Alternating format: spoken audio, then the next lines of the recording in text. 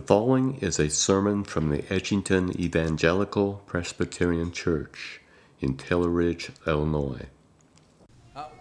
As I mentioned, we're starting our summer preaching series through the Apostles' Creed. We are using the text of the Apostles' Creed article by article to work our way through what the Bible teaches about these various things. So we had just finished Ecclesiastes, but let me invite you, we're going to open up to the book of Hebrews together in the New Testament. It is on page 1007. We're going to Hebrews chapter 11 this morning as we consider the first very opening statement of the Apostles' Creed, I believe. I believe. So, Hebrews chapter 11 is where you need to find yourself this morning. Turn with me there to Hebrews chapter 11, and we'll be reading the first 6 verses, but especially focusing on verse 6. Now, let me tell you just up front, the reason why we are going through the Apostles' Creed together, the reason why we are doing this preaching series is because the church in every age needs to be clear about what it believes. Not only the church corporately, as we gather together the people of God, not only does the church corporately need to be clear about what we believe, but you, as an individual Christian believer, need to be clear about what it is that you believe. Now, I know some of us, if we were put on the hook and someone asked us, tell me what you believe, we could find ourselves in some varying level of comfort to be able to articulate what we believe as a Christian. But perhaps somebody asking you and putting you on the spot saying, what do you believe, would make kind of chills go up your spine and you'd get all clammy and you're not quite sure, what do I say? What is it that I believe? We want to, as a church of Christ, be able to articulate clearly what it is that we believe. So this morning, we're considering what it means even to believe. What does it mean to believe? So, we're turning to Hebrews 11, and as we do, let's pray and ask God's blessing upon the Scriptures for us this morning. Heavenly Father, we come now, turning to your word, praying that by your Spirit that you would move upon us to give us insight, wisdom, illumination, understanding, that the things that you have revealed for our good might likewise be received by us for our profit of growing in grace and strength. Lord, bless now your word to us as we believe it in Jesus' name. Amen. And now, hear the word of God from Hebrews 11 at verse 1 through verse 6. This is the word of God. Now faith is the assurance of things hoped for, the conviction of things not seen. For by it the people of old received their commendation. By faith we understand that the universe was created by the word of God, so that what is seen was not made out of things that are visible. By faith Abel offered to God a more acceptable sacrifice than Cain, through which he was commended as righteous, God commending him by accepting his gifts. And through his faith, though he died, he still speaks. By faith Enoch was taken up so that he should not see death, and he was not found because God had taken him. Now before he was taken, he was commended as having pleased God. And without faith, it is impossible to please him. For whoever would draw near to God must believe that he exists and that he rewards those who seek him. Amen. The grass withers and the flower fades, but the word of God abides forever. So, what is faith? What does it mean to believe? What do you mean when you say, I believe something? Our text explores this. We'll summarize it briefly here. What you see to the question, what is faith, is an answer in verse 1. Verse 1, now faith is the assurance of things hoped for, the conviction of things not seen. That is to say, that's what faith does. It produces assurance and conviction. But what does it mean to both profess and possess faith? Another way of asking it is, how is it that a person arrives at the assurance of things hoped for and the convictions of things not seen? How do you get there? What does it mean to believe? Well, this section of Hebrews is telling us, by way of examples, what true faith looks like. What true faith looks like. True faith believes that God created the world from things invisible, is what verse 3 says. In verse 4, true faith offers the best aspects of our lives to God, referencing the Son. By faith, Abel offered to God, verse 4. True faith causes us to walk according to God's will and believes in Him, even when we don't understand everything, relating to us the story of Enoch, verse 5, and then verse 6, which is our text for this morning that we're thinking deeply about, verse 6. How faith and pleasing God are related, verse 6, and without faith it is impossible to please Him.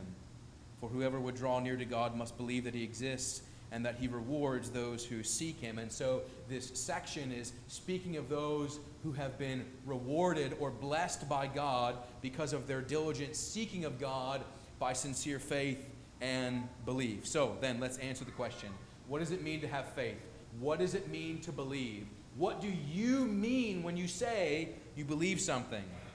After all, this is how the Apostles' Creed begins. I believe. And then what follows is a whole host of truths. But what are we saying about those things when we say we believe them? This is very foundational, isn't it? For many people, when they say I believe something or I have faith in something, they think it's just, casual acceptance of things that they presume to be true. That they hope are true, maybe, or that they are sure that are true. Oftentimes, when people speak of what they believe, it is oftentimes with reference to a large spectrum of certainty. I believe this is true, with a question mark at the end. Or I hope this is true. Or I know this is true.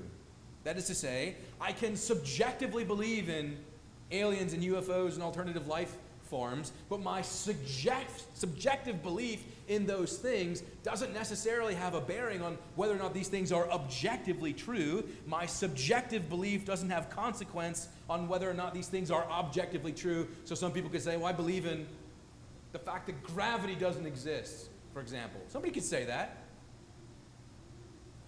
For other people, when they speak of belief, they don't mean their subjectively held kind of personal beliefs. They might mean, I believe in certain principles. Other people use the concept of, I believe in this, as if to say, I believe in these principles. So, for example, American citizens could say, I believe in democracy. I believe in representative government, or more civically stated appropriately, I believe in a republic, right? A principle that I adhere to that guides my life.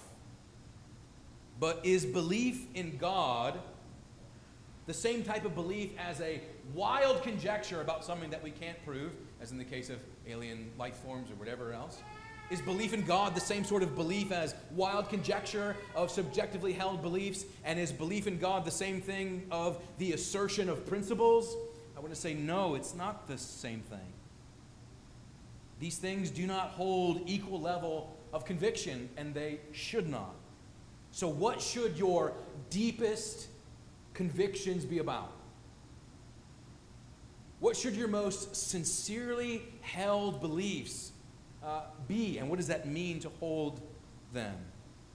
For the Christian believer, our most sincerest convictions should be those truths which we believe about God as He has revealed Himself to us in His Word. What we believe about God. So we return to verse 6. As we see the writer of Hebrews saying, verse 6, without faith it is impossible to please Him. For whoever would draw near to God must believe that He exists and that He rewards those who seek Him. So, this is what we mean when we say we believe in something. This is what we mean when we say we have faith in something, because it was during the time of the Protestant Reformation in the mid-16th century when a really strong definition of faith was set forward. And that was necessary because people were asking all sorts of questions, such as, what am I supposed to believe in? And who am I supposed to receive it from? How should I believe? Who should inform my beliefs? What should I believe and why should I believe it?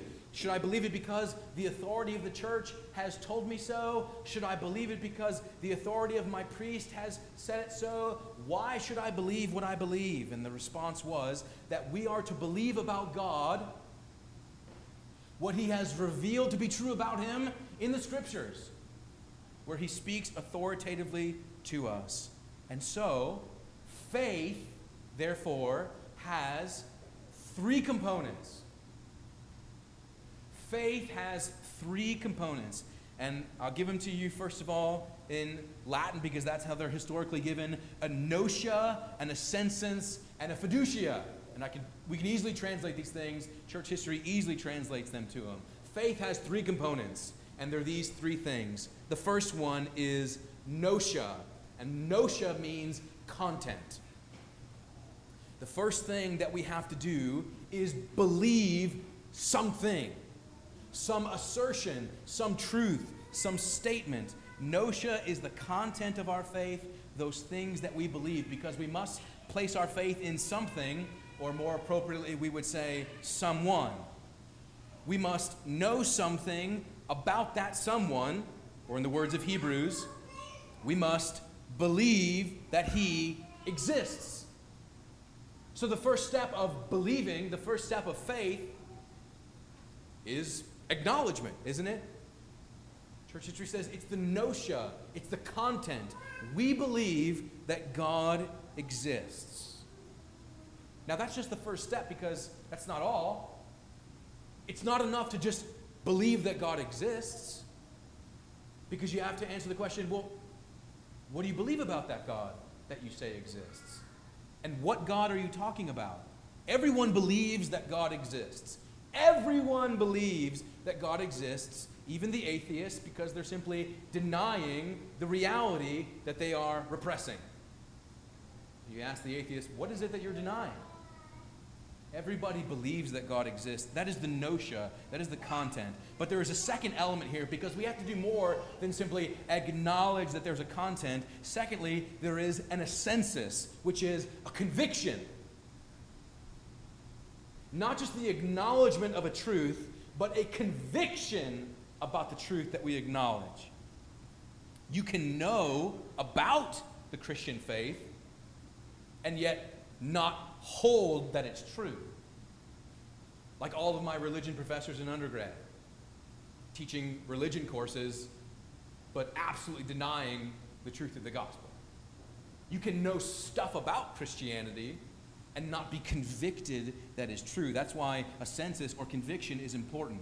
Millions of people know one thing or another about Christianity, but it doesn't mean that what they believe is true, and it definitely doesn't mean that they necessarily understand it. People know plenty of things about Jesus, perhaps, or about Christianity in general, but that doesn't mean that they have a conviction about it. Genuine faith says there is content, and I have conviction about the content.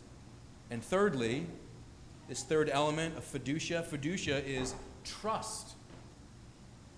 Personal trust and reliance.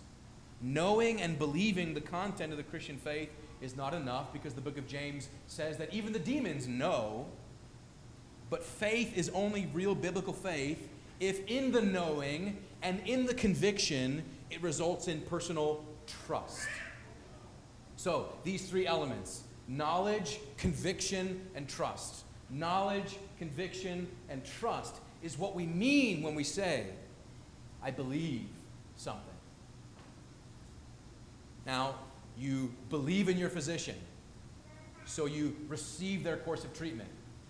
You take the script that they give you and have it given to you in a form of medicine that you take. Because there is a response of obedience and trust to that which you say you believe. And if we obey our physicians for the course of treatments, how much more does the Christian believer understand that if there is a belief and if there is a conviction, there must be a necessary trust of obedience by giving ourselves to this God. And so, knowledge, conviction, and trust, all of that knowledge, conviction, and trust is all contained when we say in the Apostles' Creed, I believe. I assert to the existence of this reality. I am convicted of the truthfulness of this reality, and I am trusting in this reality. That's what we mean when we say, I believe. So, not only do I know this to be true, I am convicted and trusting. That's why a creed is called a creed. The word creed is from the Latin verb credo, which means I believe. A creed means to assert my trust. The word creed also more fully translates to I give my heart to. So when I say I believe, again, keeping in mind this knowledge, this notion, conviction, trust, it is not a, you know how children do or used to do. They say, oh, I'm going to say something, but I'm going to cross my fingers and, put them behind my back, right? So that I'm saying something, but I'm not really representing, right? No, when the Christian believer stands to say, this is what I believe, we are saying, this is the knowledge, conviction, and trust of my heart. This is the knowledge, conviction, and trust of my soul. It is the language of profound commitment, not simply a list of statements giving intellectual assent, which is why the early church was persecuted for their faith as they articulated this. It takes courage to be a Christian. And when we say, this is what I believe, it is supposed to infuse that courage into us. That's why the Apostles' Creed is a summary of the truth of God that Christians were giving their hearts to. In the early church, the Apostles' Creed was used to identify one another as fellow believers. The Apostles' Creed was also used to be the syllabus or the outline of faith that new Gentile converts would be taught as they made their profession of faith in Jesus. And we have a membership class here at our church. It's 3 weeks long. The membership class of the first century church was 3 years long. And early converts, early Gentile converts, would be taught this creedal summary of the Christian church, and then on the Saturday eve of Easter would profess their faith and then be baptized on Easter Sunday after 3 years of instruction in the doctrine of the church, namely the creed itself. It's very important that as we go through this summer, the study of the creed, that we articulate the fact that the Apostles' Creed is not on the same level of authority as the Scriptures. We speak of the Bible as the sole authority for faith and practice, but creeds and confessions, the Apostles' Creed, the Westminster Confession, the Westminster Catechisms, these things are helpful tools and resources for the church to use insofar as they summarize the Bible's teaching. But we use the language of a secondary subordinate standard to communicate that the Apostles' Creed is not the Word of God. The Bible is.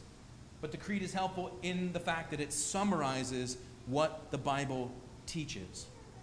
You'll notice as we go through the Apostles' Creed together that it has a Trinitarian shape.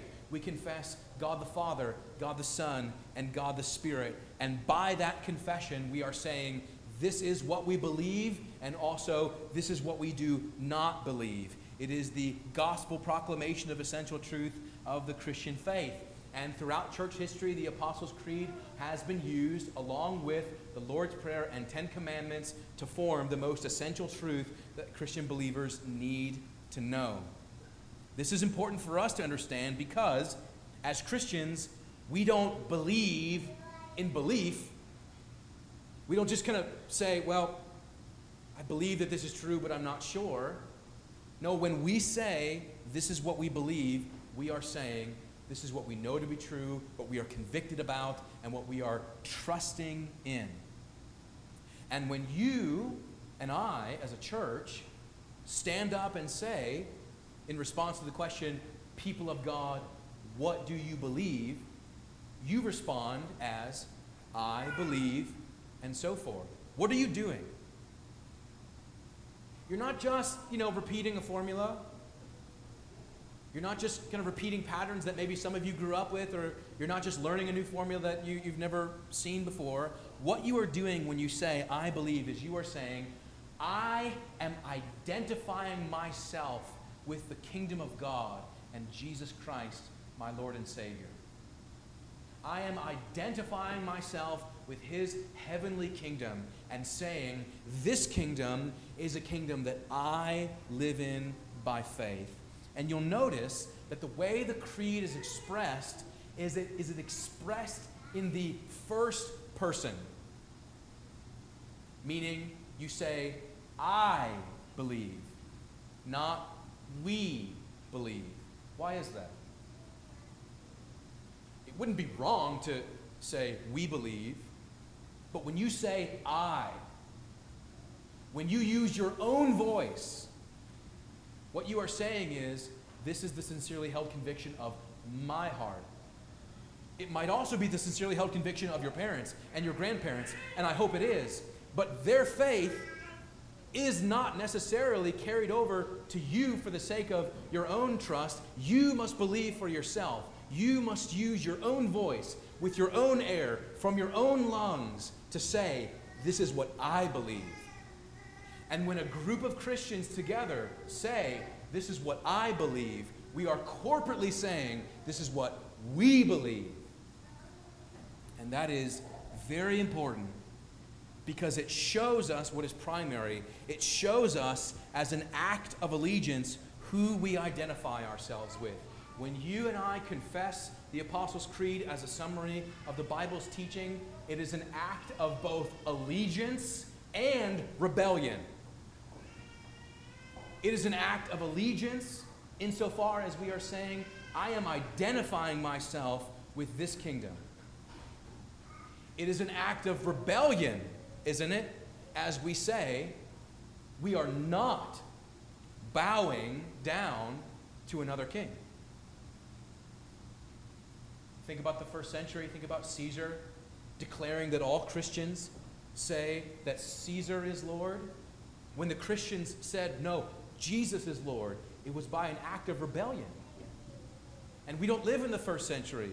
But let me ask you, are there pressures all around you demanding that you bow down to something, declaring it to be the ultimate authority over your life, declaring that you must submit in everything to this person or that institution or this revolution? Yes.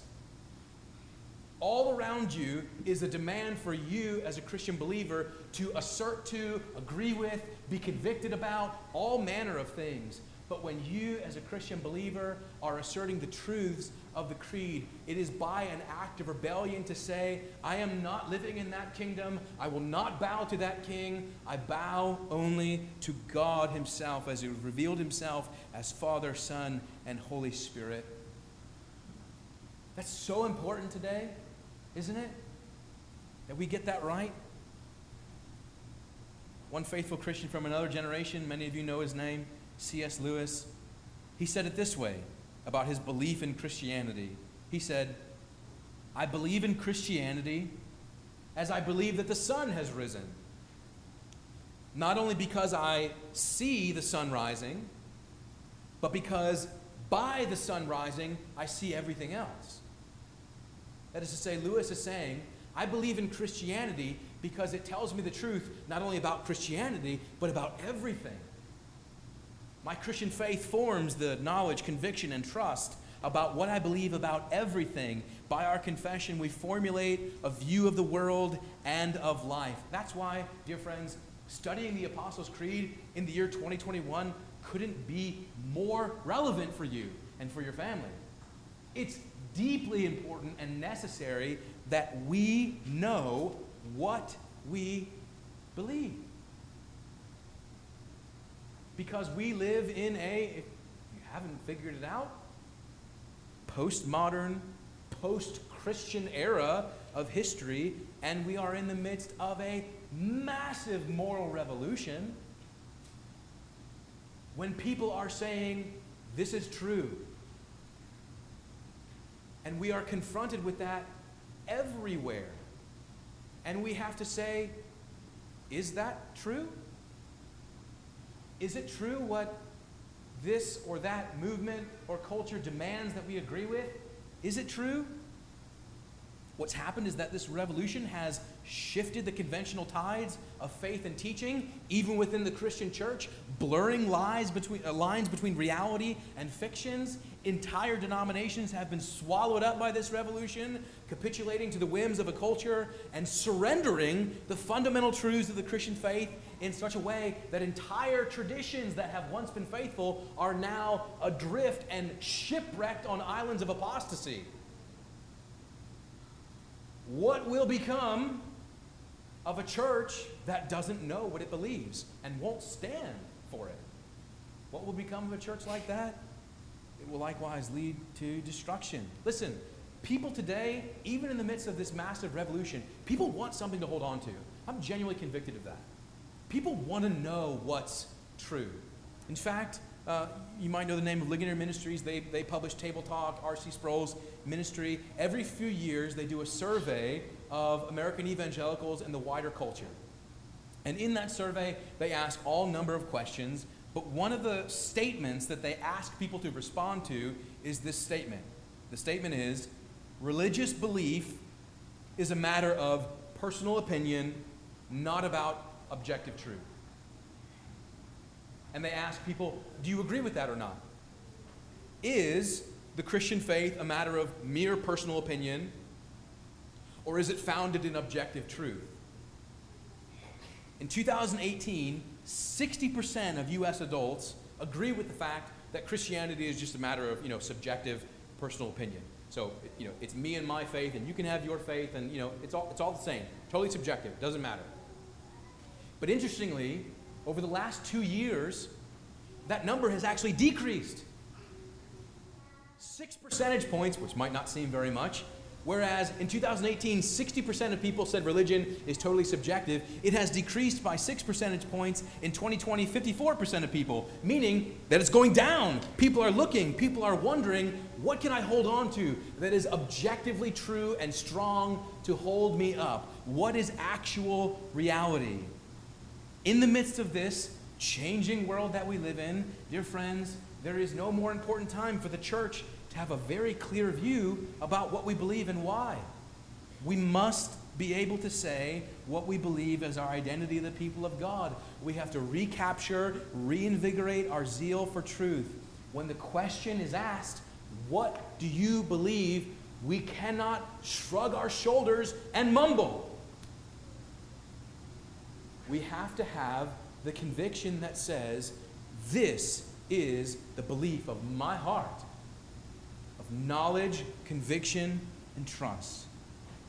As we do this, we confess before the world what the people of God have always believed throughout all of the generations. When we confess our faith in this way, it links us to those previous faithful generations that have stood in that line of orthodoxy. We want to stand in the same line. So let me just, kind of as a closing word, share to you the philosophy of ministry of myself as a pastor and of our session collectively. We're not trying to be new and novel here. We're not trying to create something new and exciting that's never been seen before and will totally amaze as if never perceived. We're not interested in that actually at all. What we want to do is say, this is the truth that your previous generations and mine have always believed, so that we will stand in a long line of faithfulness of all of the saints throughout all of the ages and agree with them when we say, this is what we believe, with knowledge, conviction, and trust. Because you and I need to be able to stand in the days that we live in with the same conviction. So, that's our hope as we study this together, so that we will agree with what the writer of Hebrews says, that we might please God with our knowledge, conviction, and trust in who He is and His ways. Let's pray. Heavenly Father, I pray that as we take up your word in these weeks and months, that you would bless to us the truths of your word as they're summarized in the creed which your church has confessed throughout the ages. May you, by your mercy, sustain our church and many churches to continue without shame to confess the same truth, the truth of Jesus, the truth of the gospel. Bless us in that, we pray, in the strong name of Jesus our Lord. Amen. Thank you for listening to today's sermon. If you would like more information about our church or its ministries, please visit edgingtonepc.org. May God bless and keep you.